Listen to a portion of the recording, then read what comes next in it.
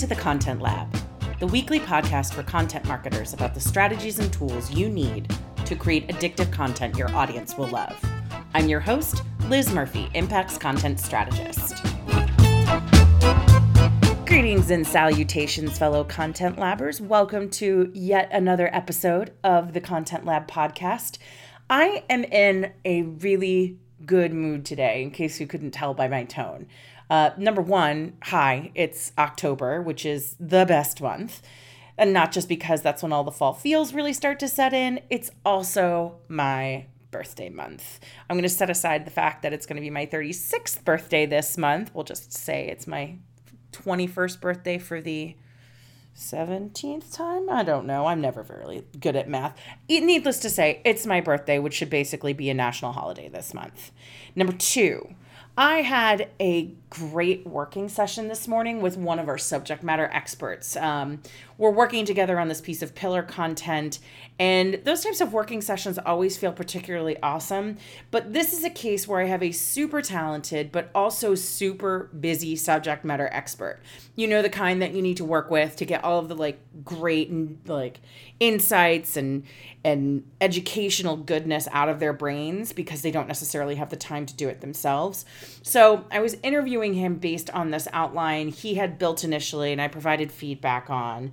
And there were some really powerful moments during our 2-hour interview today where through some clarifying questions, we were able to unearth some pretty powerful kernels of truth through his initial ideas. Again, 2 hours, which is exhausting, but it was the kind of exhausting that is immensely rewarding. And one of the reasons why I love to get up every day and do what I do to help people who have all of these amazing ideas and thoughts in their head, and they just need someone to nudge them in the right direction so all of that good stuff just falls out in a way that resonates with other people. Finally, I am thrilled to share today's conversation with you, and here is why. When people think about creating content, typically visions of blog articles and case studies and pillars are the first things that come to mind. But in reality, content can take many forms. For example, writing an email newsletter for your company is writing a piece of content. What's funny, however, or pitiful depending on how you think about it, is that when given the choice, I'm going to choose to write a 3,000-word article over a short, pithy email newsletter any day of the week. I don't know why. All I can say is that there's just something about writing email copy that kind of makes me seize internally, you know? I just kind of freak out. And maybe it's just my natural tendency to answer simple yes or no questions with 10-paragraph essays, and I know that's a personal problem. But regardless as to whether this is my problem or a problem that some of you relate to, I've invited Stephanie Kestevens, our Director of Audience Engagement and Community, to talk about a new type of email copywriting, conversational email copywriting, that I've seen others use in addition to ourselves. In fact, I'm seeing it a lot more recently. It's a type of email copy that I think will be much more commonplace as time goes on, as brands continue to push themselves toward being more human and more authentic, because that's what their audience is demanding. So that's why I had Stephanie join me today to talk about the art of conversational email copywriting, what it is, why I shouldn't be terrified of it, and then all of her great copywriting tips and tricks to make your emails even more irresistible through the copy that you create. As always, don't forget to stick around after today's conversation for this week's One Thing in the Weekly Awesome. But other than that, let's go ahead and dig in with Stephanie.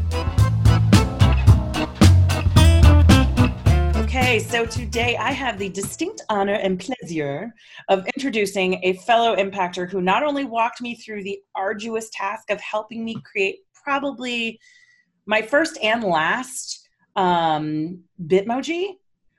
She also has a way of saying the word bagel that makes me really happy. So Stephanie Kestevens, Director of Audience Engagement and Community for Impact. Welcome, welcome. Thank you. Thank you so much for having me. And I can't wait to have you find a way to work in me saying that word. You know what I had for breakfast today? A muffin? No. Yes. This could go on for a while. Did you have a bagel? I really did. I actually did. It was pumpkin bagel. Oh, how do you say it? Pumpkin bagel sounds great. Bagel. I don't know. Bagel. It just makes me happy. Sounds great.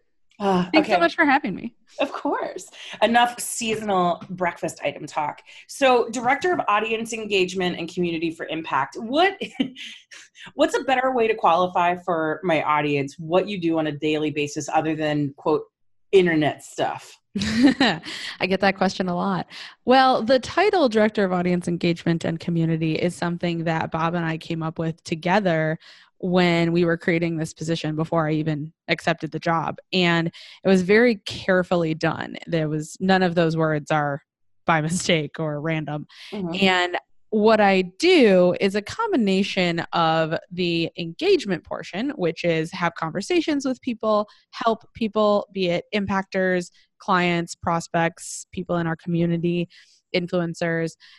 That engagement part revolves around conversations and relationship building in a variety of channels and mediums. And then the audience part is the things that I think people don't always expect someone in my role to be doing, which is about managing people's personal data, making sure that we're compliant with GDPR and CAN-SPAM laws, and that we're protecting everyone's data and maintaining our audience's trust. And also just cleaning up our internal contact database and making sure that everyone's properly segmented so that people get relevant content in a time that makes sense, and not just blasting everything to everyone, because we're better than that. So it's not just about, the social medias and the grams and stuff. It's not just about nurturing and growing the impact community. It's also taking care of it, it sounds like. Absolutely. Taking care of it's a perfect way to describe it. And I think we were talking about this once in our personal branding mastermind. I feel like occasionally people will say, oh, I don't know, she just like talks and tweets. And I did buy the domain shetalksandtweets.com. I haven't put anything up on it yet, but I promise you eventually I will find a way to work that in. Because it's more than that. For people who are familiar with Impact, they may have seen you in a few places actually. So as so you co-host the Impact Show with Nick. Yes. And then you also are the grand high priestess, the great poobah of Impact Elite. Yes, indeed. And what's Impact Elite? So Impact Elite is our Facebook community, or rather it's the Facebook place where our community currently lives. So Impact Elite is a group of passionate inbounders coming together to help each other without sounding too jargony. And it's salespeople, customer success people, marketers, of course, small business leaders. And we're all coming together to answer questions, give each other feedback. That is Elite. And in this current time, it lives on Facebook, but in the case of Impact Live, our event, Impact Elite was there in person. It was a group of us in person. So it's really the community, but it does currently exist on Facebook. Great. So obviously I didn't bring you here today to do a pro forma after the fact job interview. Oh. I know. Thank God. Right. You passed. Congratulations.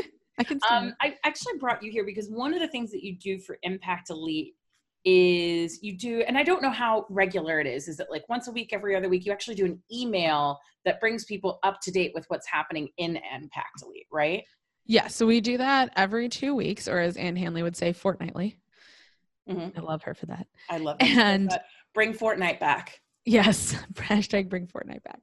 So I do the Impact Elite update email every other week. And on the weeks in between, we do the Impact Show. So we do the Impact Show on Friday. Then the following Tuesday, I do the Elite update email, and that continues in that succession.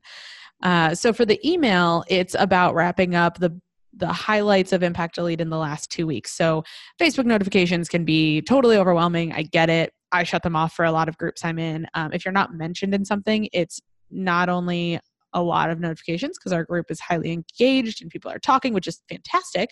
But if you're not in that conversation and being mentioned, the notifications can be a lot, and it's easy to miss. I mean, it's really the one thing that is really tough about a Facebook group and a professional community is you're mixing that in with your personal Facebook. And so I'm getting notifications about puppy videos that I'm tagged in right alongside of professional conversations. And so it can be hard to navigate that and make sure that you're seeing all the good stuff in Elite. So I take out the top posts and I kind of subjectively decide what that is. Some of them are things that I think maybe didn't get enough love and they're a great conversation that people might want to make sure they saw. And sometimes it's the opposite. It's the most popular post that everyone's engaging in, but I just really want to highlight how good it is. So what's interesting about this newsletter, however, is that it is drastically different.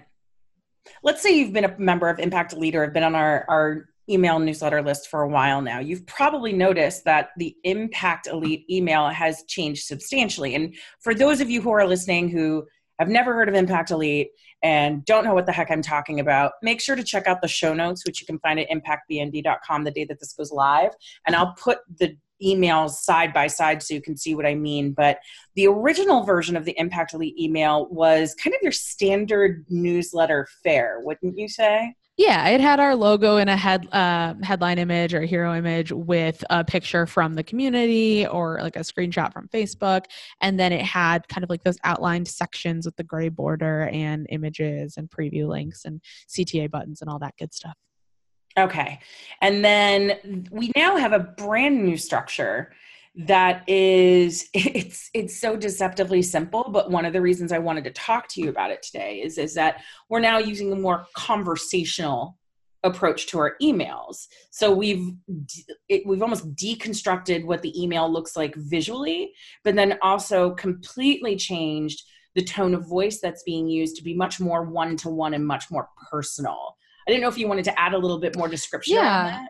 So, I mean, that pretty much covers it. The biggest difference is that it's what some might assume to be quote unquote plain text. It's not actually literally plain text or there would be no links, but it's close. So it's kind of intended to look like an email you would get if I sent you a Gmail email directly to you. Just a one-to-one email. It's like no formatting, no images. In this case, I actually do record a video every email that is a quick update, an overview of the links below, and it's just a 60-second recap. So it's like you can digest everything you need to hear from Elite in 2 weeks just in this quick 60-second video. So I do put the thumbnail for that in there, but other than that, there's no images. It's just text and links. And the interesting thing to me about the conversational template is when we decided as a marketing team to start using this template in some cases, I was very clear about like, we need to make sure that we're not trying to trick anybody. Like this is not an email that looks like a one-to-one email so that you think I'm emailing you one-to-one and I've tricked you. Because we all can see right through that, right? Well, that's the quickest way to erode any sort of goodwill. Exactly. Or, that you and your brand have established with that person, because there's nothing I think customers dislike more than being deceived. Yeah. And I wanted there to be like the opposite of deception here. This is a personal outreach and I want it to be a personal conversation. I just can't email 6,000 of you each individually every 2 weeks. So that would be my only job. So we started out with this conversational template, and it's stripped of all the style and fancy images. And there are some key aspects of it that make it what we consider the conversational template. Yeah, because that's really my question here. You and I are bandying about this term conversational, but when we say conversational versus that traditional kind of image copy, newsletter style, what is it exactly that we mean by that? Yeah, I mean, there's a couple of things, but basically what it means is this is an email intended to start a conversation. I'm going to send you some information. I'm going to ask a question in it. You're going to learn a little bit about me in it. And hopefully you'll feel inspired to reply with an answer to my question, some more information, and maybe a little bit about you if there was something you related to. And it's a way for me to build relationships with our community at scale. So anyone who's interested and wants to reply to the email, great. I can read a couple hundred emails. That would be amazing if I got a couple hundred replies. I can read 50 or 60 replies and reply to them in turn. And sometimes it starts a longer conversation. Sometimes I suggest the person to someone at Impact who does a podcast. And there's lots of routes for that conversation to go. But people do reply to the emails as long as I write them in this conversational tone. And some of the elements of that are, like I said, asking a question at the end, giving a little information about me to set the tone of I am open, I'm vulnerable, I am trusting you with this information about me. And that's another reason I include a video. The video really sets the tone of like, I'm willing to put my face behind this and to say this out loud with my voice and put it out on the internet. I think it's really easy to hide behind words, especially when you have a community on social media, and you might say something on Facebook that you wouldn't say in real life. And so opening with a video with my face, my voice, and setting the tone of kind of this trusting vulnerability starts the conversation off in the right way. So this is really what I want to get to today, because I bet there are a few people out there going, why are we talking about social media and email when I came here to learn about the content goodies and nothing else? And that's because before we got started recording today, I shared with you the fact that, if somebody gave me the choice between writing a short conversational email and saying, I need you to write a long form thought piece that will require research and opinions and ranting, you know which one I'm picking. I'm picking that article because, and I sincerely hope I'm not alone. If I am alone in this, just lie to me. Tell me I'm not. Tell me I'm pretty. But I get freaked out at the notion of writing an email. Like, email copywriting for me is something that looks so deceptively simple on the surface. And maybe it's just I'm stuck in my head and I'm psyching myself out. But there's just this, it's so small and it's so hard. And now we've introduced this complexity, or maybe it's not complex. Again, maybe it's overthinking it, which is what I'm hoping you'll teach me today. Now we have this conversational style of email that you've described. And I had the chance to write one of my own a couple of weeks ago.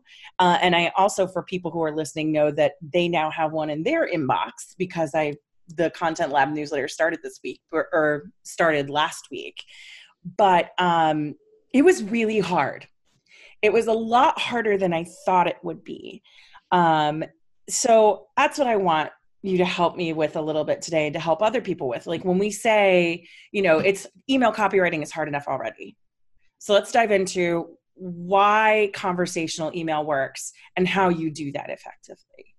Totally. So first, I have a question for you. When you write a long piece of content or even a shorter article, do you read it aloud?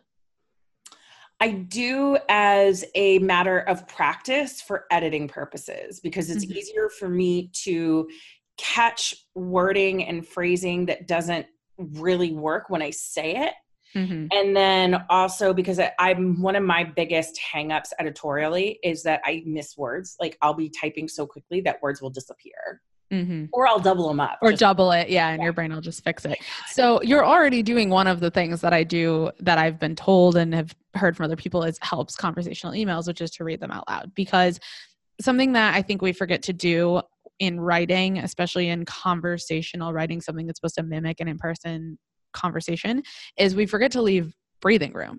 And if you read some of the emails that people send, you don't speak that way. We don't speak in a long, uninterrupted paragraph with perfect grammar and syntax and vocabulary and wide variety of words. Why would we write that way? And actually, Ramona does this really, really well with our articles on Impact. You can tell she'll write something like a short sentence with something in italics. And then, Ramona, so that's our head of editorial, and she does the emails for the latest. Yes. And have you had her on an episode? Oh yes. We had a long chat about managing editorial calendars and the people who contribute to them. Always another interesting challenge. Oh yeah. So challenge is a good word for that. Yes. So Ramona's really good at that with our articles. And it's something that I try to do with the email. So I try to write in a way that I would speak. And a lot of times what I do is I record the video first and then I write the rest of the email because I already said it in the video essentially. And the rest of the email is either a little bit more details, some links, a little bit more information, or it's if you're not going to watch the video, you can just read. If you're not doing a video, I would still say, something I've even done before is like record just a voice note on my phone about how I would tell someone what I'm about to say and then just write it in the email. I could have it record or have it transcribe my voice into text. So leaving like a little bit of breathing room and space if you were to be actually reading this out loud will definitely help. And I think another thing that's true of a lot of content now, being that we're so human and helpful, but is especially important in conversational copywriting and in email, is referring to the person you're talking to way more than you talk about yourself. So like I did say, share a little bit of information about yourself. Usually the first line is, oh, it's October 1st. I had my first pumpkin spice latte of the season today. Like, let's be honest, I had it in September, but it made for a good opening line. And then I go into the email. But from that point on, your honesty. Yeah. I also had mine in September. I know. But once I get that line out of like, here's a funny little tidbit about me so that you bond with me, then it's all about the person on the other end of the conversation. It's not about me anymore. And I really try hard to make the remainder of the email say things like, maybe you can find something interesting in this conversation, or it might be helpful to you to ask this question, versus I thought it was great that someone asked this. Mm-hmm. So I think leaving the breathing room to make it more of a realistic conversation, or the start of a conversation, and then really making it about the person reading the email are two big things that can help with that. Okay, I want to take a step back for a moment because I have two questions I want to ask you. I want to start with the more general one, and then I have a more specific follow-up. The general question is, if we were to take a step back and talk about, the fact that these emails are more human, does that equate to the fact that we're now writing better emails by embracing this kind of strategy? Because I think it can be, marketers have a tendency to say, oh, this sounds like a new great thing. I am going to do it for all of the things, for and every then we email, ruin it. And then you ruin it. So what I'm trying to figure out here is, from a high level perspective, do we see positive results that are trending in a more positive direction with this style of email? And if so, why? Yeah. I'll be honest. Well, I'm always honest, but in this case, I will continue to be honest about the fact that I blatantly disagree with some of what the Impact team is doing with conversational email right now. But we are in a testing phase. And so we're applying the conversational template to a lot of different types of email right now. And the feedback that we've gotten in some places is good. In some, it's non-existent. And I don't think that makes it okay. What I've seen, and in some of the conversations I've had anecdotally with a few people, is that conversational templates can be great when there's something you would actually have a conversation about. But if you wouldn't call up your friend and say, hey, I heard about this great webinar tomorrow and I really think you should check it out. It's going to be so helpful. I just read the book and I'm super excited to hear the speaker. If you wouldn't call up a friend and say that, or send them a Facebook message, why would you send an email and fake like you're going to have a conversation about it? And I think that's the thing I'm struggling with the most, is when we're trying to apply this template across the board, it just doesn't always work. The same with our events. When we're talking about Impact Live, which is our annual event, when you're paying money to attend a multi-day event and there's important keynote speakers and notable authors, and you're flying somewhere and you're booking a hotel, having an email that is nicely styled with well-done graphics and a color scheme gets you excited about the event. It sets the tone in a way of, this is professional. We've taken time and money and resources and dedicated them toward this. And that's apparent in this content, in this email. A conversational template might work really well coming from someone like Bob, our CEO, because he would reach out to somebody on a one-to-one basis and invite them to Impact Live. But our director of event marketing, Jen, wouldn't. She's going to invite a list, and it makes perfect sense. And I think people expect that. And so then getting an email that has no style to it and no images, it doesn't show you what you're being promised or what you can get excited about. I think that's a big miss. And we have almost a year until Impact Live 2019. It's in August. And so fortunately we have time to test these things. But I think in the times where you would have a conversation about the topic that you're emailing about, in my case, a lot of times it's Impact Elite, it makes perfect sense to use the template. And the feedback I'm getting is good. And sometimes it's just that I ask people what they thought of the email content and the style, and they say they liked it. But sometimes it's just the pure fact that it does start a conversation. People are replying, they're answering the question I've asked, and it is starting this conversation and building the relationship in a way that a styled email full of images and CTA buttons probably never would. Okay, so that does help answer that question. So back to kind of the more tactical, how do you implement this style of copywriting? So I appreciate what you said about how, and this may work for some people, the recording yourself, going back and just kind of writing it out. The interesting thing though for me is that I have a very hard time doing stuff like that. I have a very hard time feeling as articulate as I want to be. And when I say articulate, I don't mean that I'm trying to put any sort of artificial marketing polish on my speech. It's just, I tend to be a writer first. I can get very anxious about things that I'm worried about, or my speech can get a little bit jumbled.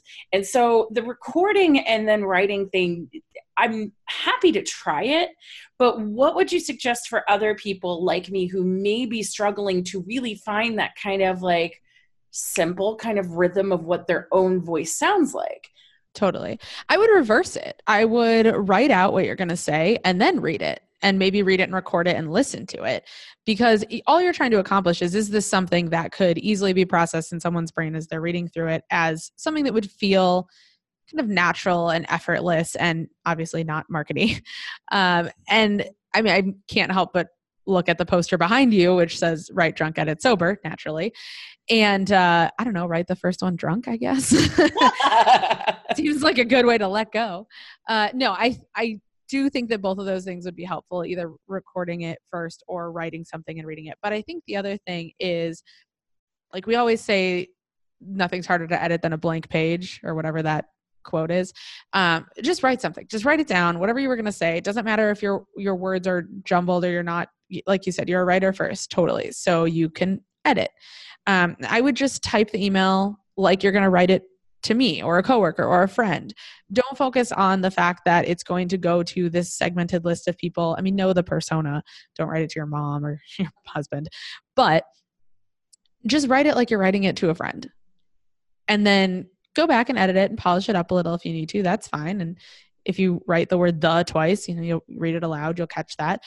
But I wouldn't worry so much about, I guess, how am I trying to say this? I wouldn't worry so much about if it's perfect and you get the rhythm down the first time, because it will get easier with practice. So we've been drawing a comparison quite a bit between traditional email copywriting and conversational copywriting, but I don't think we haven't really talked about really what the differences are. So can you tell me a little bit about things that Stephanie would do from a copywriting mechanics perspective on a traditional email newsletter that you wouldn't do in a conversational email? Yeah. And this is something that someone told me once about our on-site chat, which is also part of our conversational marketing strategy. We have website chat on our site, and I'm one of the people who answers those chats. And when someone asks a question, it's in my marketer nature to type out a very well-written 2-sentence comprehensive answer to their question. However, in this particular case, while you're typing and someone sees the little dots that someone's typing, the other person is waiting on the other end of this for the quick answer they expect from live chat, and they're waiting and they're waiting and they're waiting. And someone said, don't answer like you're a marketer, answer like you're a human. And I'm like, that's a really good point. So now when someone asks a question on chat, I say, hey, how's it going? I can totally help you. And I split it up a little bit. And sometimes I even type half a thought and then hit enter to send, and then type the rest of the thought. And that same rule kind of applies to conversational copywriting for email, or in any case where you're being quote unquote conversational, is marketer Stephanie would write a polished 2-sentence, 3-sentence description of a webinar that hits all the buzzwords. It bolds the most important thing that's going to catch your eye, and probably says something about goals or outcome. And conversational Stephanie would say something like, yo fam, guess what? And I'm not saying you have to be like inherently casual. Fam. I said that once. Well, yeah, I mean, I think like, I wouldn't say that. You would say that. You don't want to be Steve Buscemi in 30 going, hello, fellow kids. And don't be someone you're not. Yeah.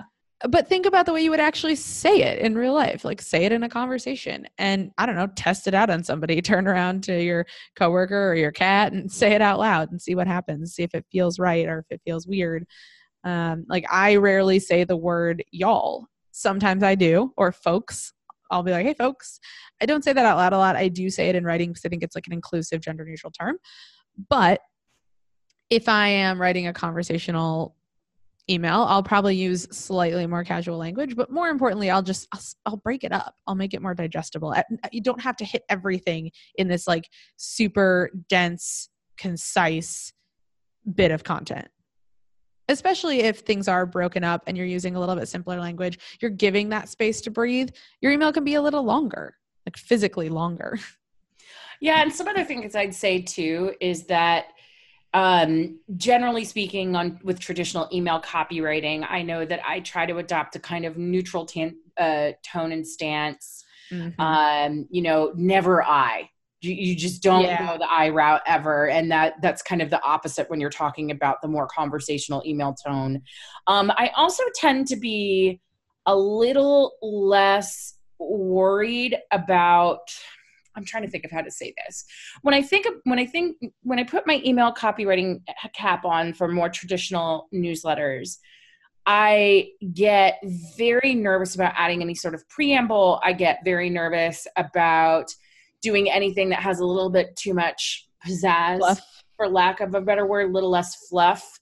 Sake steak fries, as I like to call them. Yeah, like it's almost as if I want the email to have appeared as if to have the appearance of like literally just appearing out of nowhere with no particular author or, or whatever. It just is there, and it's supposed to be this very kind of direct and to the point from the brand as if it were a collective, And when I think about conversational, it's more, I have to be a little bit careful because I do have that tendency to slip into that kind of, passive voice, kind of unsure, just maybe, whatever, like kind of apologetic tone that brands will often take because they don't want to have too much of an opinion about anything. And that is the opposite of what you do with conversational. I will immediately, and I've done it to you, strike the words hopefully, think, thought, might, may, those go. There is no room for hesitation or apology in conversational.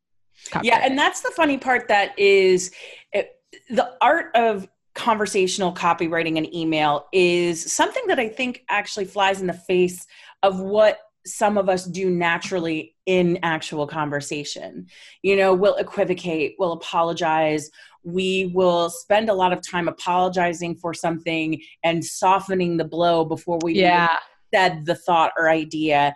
And that's the kind of stuff that has to go out the window, because in order to come across as an authority, which is what I think people want to have the appearance of when they're doing these emails, to be trusted, to be that go-to resource, you have to push away any urge to apologize, whether it's implicit or explicit, for your thoughts and ideas. So one of the things I've had to do is that whenever I write a conversational email now, I always go back and immediately say, what are the useless words? Yes. What are the things that I can take out that doesn't take away from the personality, but has no business being there because I'm just being a wuss? Totally. That is exactly true. And it really sets the right tone of your content. It gives this air of confidence immediately that engages someone who's reading. There's such a big difference between saying, I thought maybe you might find this helpful, and you're going to get something out of this. Yeah. It's just different. And if you can go in with that sort of confidence, because you're writing on behalf of only yourself as the author, not your company, you're not saying we or at Impact, you're saying I. You have the liberty of.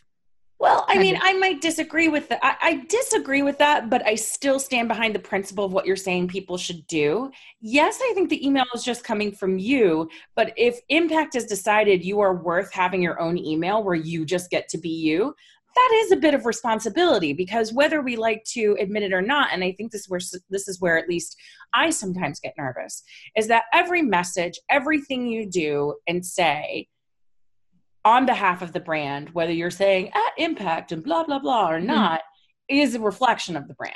Oh, absolutely. But if you stand behind what you're writing and you're going to do it with confidence, which you should, or you shouldn't be writing it, there's no reason you have to say, I think, maybe you might, I hope. I write everything under two assumptions. One, everyone I work with will see it. And two, and see it as coming from me, an employee of Impact. And two, I could be quoted on Twitter at any time. And if you write something that passes those two tests, everyone I work with will see it, and someone could quote me on Twitter saying this, go ahead and say it and take out all the hesitation. God, I sincerely hope nobody quotes me on Twitter. That would be. I love it when people quote me on Twitter. I know you do. I know you do. I know you. I know who you are. She talks and tweets, Yeah, it's interesting too, because it's this fine line of, you have to challenge yourself to set aside all of the bad habits that we tend to glom onto because we're feeling insecure about our thoughts or worried about being too pushy. But at the same time, while we're pushing ourselves to be a more confident version of ourselves, we also have to be really careful that we don't fall on the other side of that line, which is sounding inauthentic, which means like Absolutely. somebody gets an email from you and they may like the tone and it's super conversational, but then they look at the name and go, that's not what they sound like. That is so true. And that leads me into another thought about conversational copywriting as well. First of all, you absolutely have to be authentic. And that's why I love throwing a quick little video in emails like this, because it gives that trust and that tone in the beginning that you are being authentic. You're putting your voice and your face behind all of this, and that's great. And even if you're not going to do that, your name is there. And so you do want to write in a way that's authentic to you. However, you might not always be writing these emails that are going to be coming from yourself. And yeah, I've done that. Yeah, that is a big deal. I mean, I am sure that some of the people listening, you've probably heard of Marcus Sheridan. And on our team, we wrote a conversational email that came from Marcus Sheridan at one point. And it was one of the scariest moments of my career. I can't say that it went well. I can say that I learned a lot from it. But it was truly like a tear-inducing experience, because we were like, we couldn't hit send on it. We were just going crazy over the copy. And the fact of the matter is, I'm not Marcus. I could never sound like Marcus no matter how hard I tried. And even if I do, I would sound like someone trying to sound like Marcus. And that's not to say that you can't write a conversational email for someone, but it's saying that two things. You need to really hone in on some of the pillars of their voice and tone and style and personality. And then you absolutely have to run it by them before you send it. That is a number one rule at Impact on our team, obviously, is you do not send an email from someone else without their explicit approval on the content. They need to 100%. read it and they need to approve it. So here's another thing I would recommend too, that's a little, as you know, I spend a lot of time trying to put I joke that when I was working on the copywriting project for our new agency microsite, I kind of had to put a mini Bob Ruffalo in my head. And that's yes. our CEO, you referred to him earlier. I had like a little Bob. And I feel like it takes me a little while. How long does it take to get a mini Bob or a mini Chris or a mini Marcus in my head? I don't know. It just will eventually it snaps and suddenly I know the rhythm and I know how to do it. Yep. But I'll be honest, and this is probably true of most people, you don't always have the luxury of that kind of time. So I'm not going to name who it was because I don't want to let the cat out of the bag, but I've had to do some kind of ghost copywriting on conversational emails. But what we did is something that you actually do in your emails, which is we generally ask people to create a video using Vidyard Go Video for their videos. And it's neat too, because the thumbnail's animated and people are more likely to engage with the email when there's a video in there. And I'm sure you know some fantastic stat that proves that to be true. But let's just say for science reasons, people engage with video more. They do. It's true. Yeah. They engage with an email more if there's video. So one of the things that I can recommend is let's say you're a marketer for a busy CEO or someone who is in sales or whatever, you really want to have a video in there. And Vidyard Go Video is free, which is great. And it takes 13 seconds to set up. All you do is tell them hey, we're going to write an email coming from you. And this is generally what I want you to cover. And so this person made this email or video and said, hey, so-and-so, it's me. Just wanted to check in because blah, blah, blah, blah, blah. And essentially they wrote the email for me. And that made it really easy for me to understand how they would phrase certain things, how they wouldn't phrase certain things. Because when you write conversational emails from a structural perspective that include a video, generally you have hey, then a line salutation, then there's the video. And then usually what comes after the video should basically be a synopsis of what was covered in the video. Exactly. If there are links, yada, yada. So it made it really easy for me to kind of marry my tone of, being able to organize thoughts well with how they would actually say things, because I literally have them in front of me doing it. But, not everybody's super comfortable on video, but like if you're not already in the practice of creating videos for email, I will say this as someone who is deathly afraid of video in general. It makes my body seize. Like I've started doing it and I'm really glad I do it because it makes me a better copywriter in that way. And having other people do that for me makes my job 10 times easier. So that's kind of a great little trick to not only make it easier for you to write a conversational email on behalf of somebody else, but also assuming your subject line isn't total freaking garbage, makes it more likely that people will engage with the content in your email by having that video from the actual person. Absolutely. And that I think is the perfect way to not fall into that deception side of content writing where, yes, we're ghostwriting the copy for the person, but they are approving it. They're recording this video. It's their content. We're just doing the typing is really all it is. And so with the video from the person in there, obviously we're not tricking anyone. And if you or someone on your team is not doing video because you don't like being on camera, that's an unacceptable reason to Tough cookies. Yes. And so you need to meet Mr. Zach Basner from Impact or join Impact Elite. And there's a ton of conversations in there about how to overcome that or help someone on your team overcome that. We do that at Impact professionally. We help teams with their video marketing strategy and get comfortable on camera and yay, wahoo. I'm not here to sell that because I'm not a salesperson, but fact of the matter is I have always been comfortable on camera. It comes really easily to me and it's not something that's ever scared me away. That doesn't mean I'm great at it or I do it well. I just like attention. But Zach taught me, one of the first things he taught me when I started Impact was just start every video with a smile. And it makes such a difference because in the same way that you said that there's this thumbnail in the email and it's usually animated if you're using Go Video, which is great at the first 3 seconds. And it's like you can wave or point to a dry erase board with someone's name on it or smile. Like, yay, those are all great. If you don't start your video with a smile or a wave or a wink and a smile, then you start your video with this like unintentional mean mug. And I have gotten videos from people less frequently in email, a lot of times just slacked directly to like me or a channel at our team, where someone just looks so upset in the beginning of the video. And I'm like, oh my gosh, this is going to be terrible. What are they going to say? Oh, like who's fired? And I get so anxious and I open the video and it's immediately like, hey, I hope you have a great weekend. I just wanted to let you know. And I'm like, are you kidding me? All that stress over nothing because you couldn't smile in the first 2 seconds of your video. And then that's all people are going to remember. Yeah. And so I miss most of the content of videos that start with a mean face because I just get anxious looking at it. So I'll save this for later. Yeah, exactly. So yes, include a video and start it with a smile because it will engage people, but it will engage people and set the right tone and work much better if it's a happy video. So, okay, I want to wrap this up with one question because we've been talking a lot about like do's and don'ts and nuances and we're testing and maybe this, but maybe that, but do this, but don't do that. What is the one thing somebody could do to like not screw up their first attempt at a conversational email or to make the conversational emails that they're writing better right now? Ooh, that is good.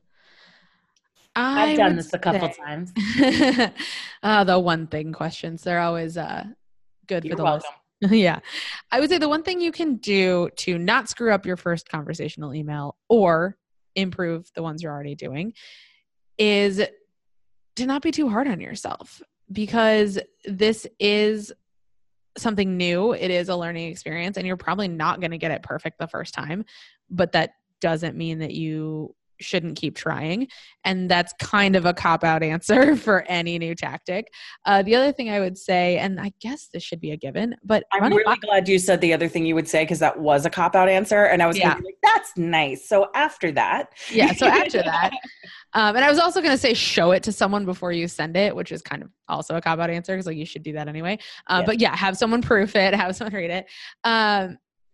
And ask for feedback. These are all my cop-out answers. I'll get to something real. But when you do send it, ask for feedback. I would say the number one thing you have to do, though, is include a question. The question is what's going to facilitate the continued conversation. Without a question, you're still just talking at people. Yes, you're doing it more casually. And yes, it might include a video and have a different tone and less jargon. But if you're not asking a question, you're not inviting your audience to continue the conversation with you. Well, thank you so much for joining me, Stephanie. If people have more questions about conversational email or your delightful face or any other words that you might say differently than other people who don't live Yeah. in Chicago, Chicago. was it Chicago? Chicago? Chicago. Chicago? Oh, oh, that made my mouth feel funny. Oh, I'm going to stick with my non-regional Mid-Atlantic diction. Yes. Thank you. How can people find you? Oh, well, you can email me at my super long name at impactbnd.com, which was in the show notes. Or you can join Impact Elite, which is probably the best way to find me. And it's impactbnd.com/elite. Or you can tweet at me or Facebook message me or LinkedIn message me or Instagram me. And they're all with my super long last name. So if you can find Cass Stevens, I am Steph Cass Stevens on social media and S Cass Stevens at impactbnd.com. Thanks, bud. Talk to you Thanks so later. much for having me. You're welcome. What's interesting about conversational email copywriting is that so much of the mindset you need to adopt to be successful with it also applies well to other types of content creation. Which brings me to this week's one thing. The one thing you can start doing right now to make your content instantly better. I want you to think about the last time you sat down to write a piece of content to be published on an organizational channel. For example, let's say you have to write a blog article for your company's website that then is later shared through your company's social media channels. When you sat down to write it, did you make an effort to sound more professional or smarter, or perhaps someone who's more worthy of respect from those who are older, more seasoned, and more successful than you, however you might define it? Be honest with yourself. Do you sometimes try to write above your pay grade? Now, don't worry if the answer is yes. This is a common content creation trap that a lot of marketers can fall into, especially if you're just starting out in the inbound and content marketing world. And truth be told, I have fallen into this trap myself and still catch myself sometimes doing this, especially if I'm dealing with a topic where I have to write about any sort of, an area of expertise where I don't feel like I have the conviction and authority behind my opinions that I feel like I should. For example, I write really well about content creation, but sometimes when I have to start writing about search engine optimization, I just feel a little bit more nervous and insecure about my ability to bring that oomph to the table that's really going to drive the point home that I'm trying to make. So it makes sense that if this sounds familiar, that you might take steps to have your content dress up and play something of a part. Now, in some cases, you should be doing this in a little bit of a way, adding that extra polish is exactly what you need. Like a case study where it's more of that omniscient narrator tone and not yourself, where the results should be free from that editorial fluff so the results can stand on their own. Or maybe it's copy for a really serious service that your business provides to others. So for example, if you're a government contractor and you're assisting other small businesses to help get into government contracting, that's not something where you really want to get super pithy or a little bit more informal or casual. There are other instances, however, where your name is on the byline, or maybe the byline belongs to someone else, but you're collaborating with them to get it across the finish line. This is where that writing above your pay grade approach can actually be the kiss of death. You may think you're being impressive and sounding smart, but in reality, your audience is going to see right through it. You will look and sound inauthentic. And not only that, you'll sound completely lazy too. Because whenever you fall into this trap of trying to sound smarter or more polished in a way that doesn't feel natural, that's when you typically start using a lot of cliches or apologetic and passive language, and all of your content is just going to end up falling flat. If you speak plainly and hate jargon, then that's how you should write. People should be able to hear your voice through your words, so write how you talk. If you are not someone who speaks plainly, maybe you use some adverbs and you tend to be very colorful and use jokes and infuse a lot of personality in how you speak, you're going to want to do the same thing. People should be able to hear your voice through your words. So again, write how you talk. Of course, once you get to those final revision stages, you can definitely polish it up a little bit, give a little extra finesse to your natural sounding words, but the core of your voice and your tone should be you. But anyway, on to the weekly awesome. One of the areas of expertise I'm really trying to level up on is SEO and backlinking. This should be no surprise if you listen to episode 8 of this podcast. During that episode, I talked about blending the art of content creation with the science of technical SEO with Franco Valentino of Narrative SEO. But if you missed it, here's basically what you need to know. If you want to create great content that people actually put their peepers on nowadays, you need to have the dual discipline in SEO principles and content creation. Even if you still lead with your content skill set like I do, I don't consider myself an SEO specialist by any means. I'm a content strategist first. You still need to understand it. You need to have the ability to organically weave these principles and best practices into your work so you produce the best work possible that also gets found. Anyway, to that end, this week's Weekly Awesome is Brian Dean of Backlinko's Definitive Guide to Backlinking, which is newly revised for 2018. Not only is this a fantastic example of pillar content, although I'll be honest, I have a couple of UI grievances with it or opportunities for improvement. It's the first time I found a resource on backlinking that makes sense. And not only that, gives me deep, well-explained tactics that I can implement on my own for impact. I'm going to go ahead and link it in the show notes for you, but if you're a little bit lazy and don't want to check those out, you can find it at backlinko.com/backlinks-guide. All right, that is all, folks. Don't forget you can find me at Naptown Pint or at Content Lab on Twitter and Instagram.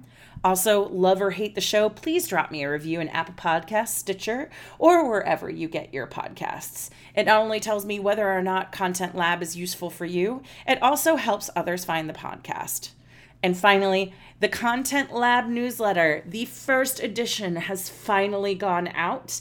If you missed it, check your inboxes. If you aren't signed up yet, go ahead and slide into my show notes for a link to get in on the next issue. Until next week.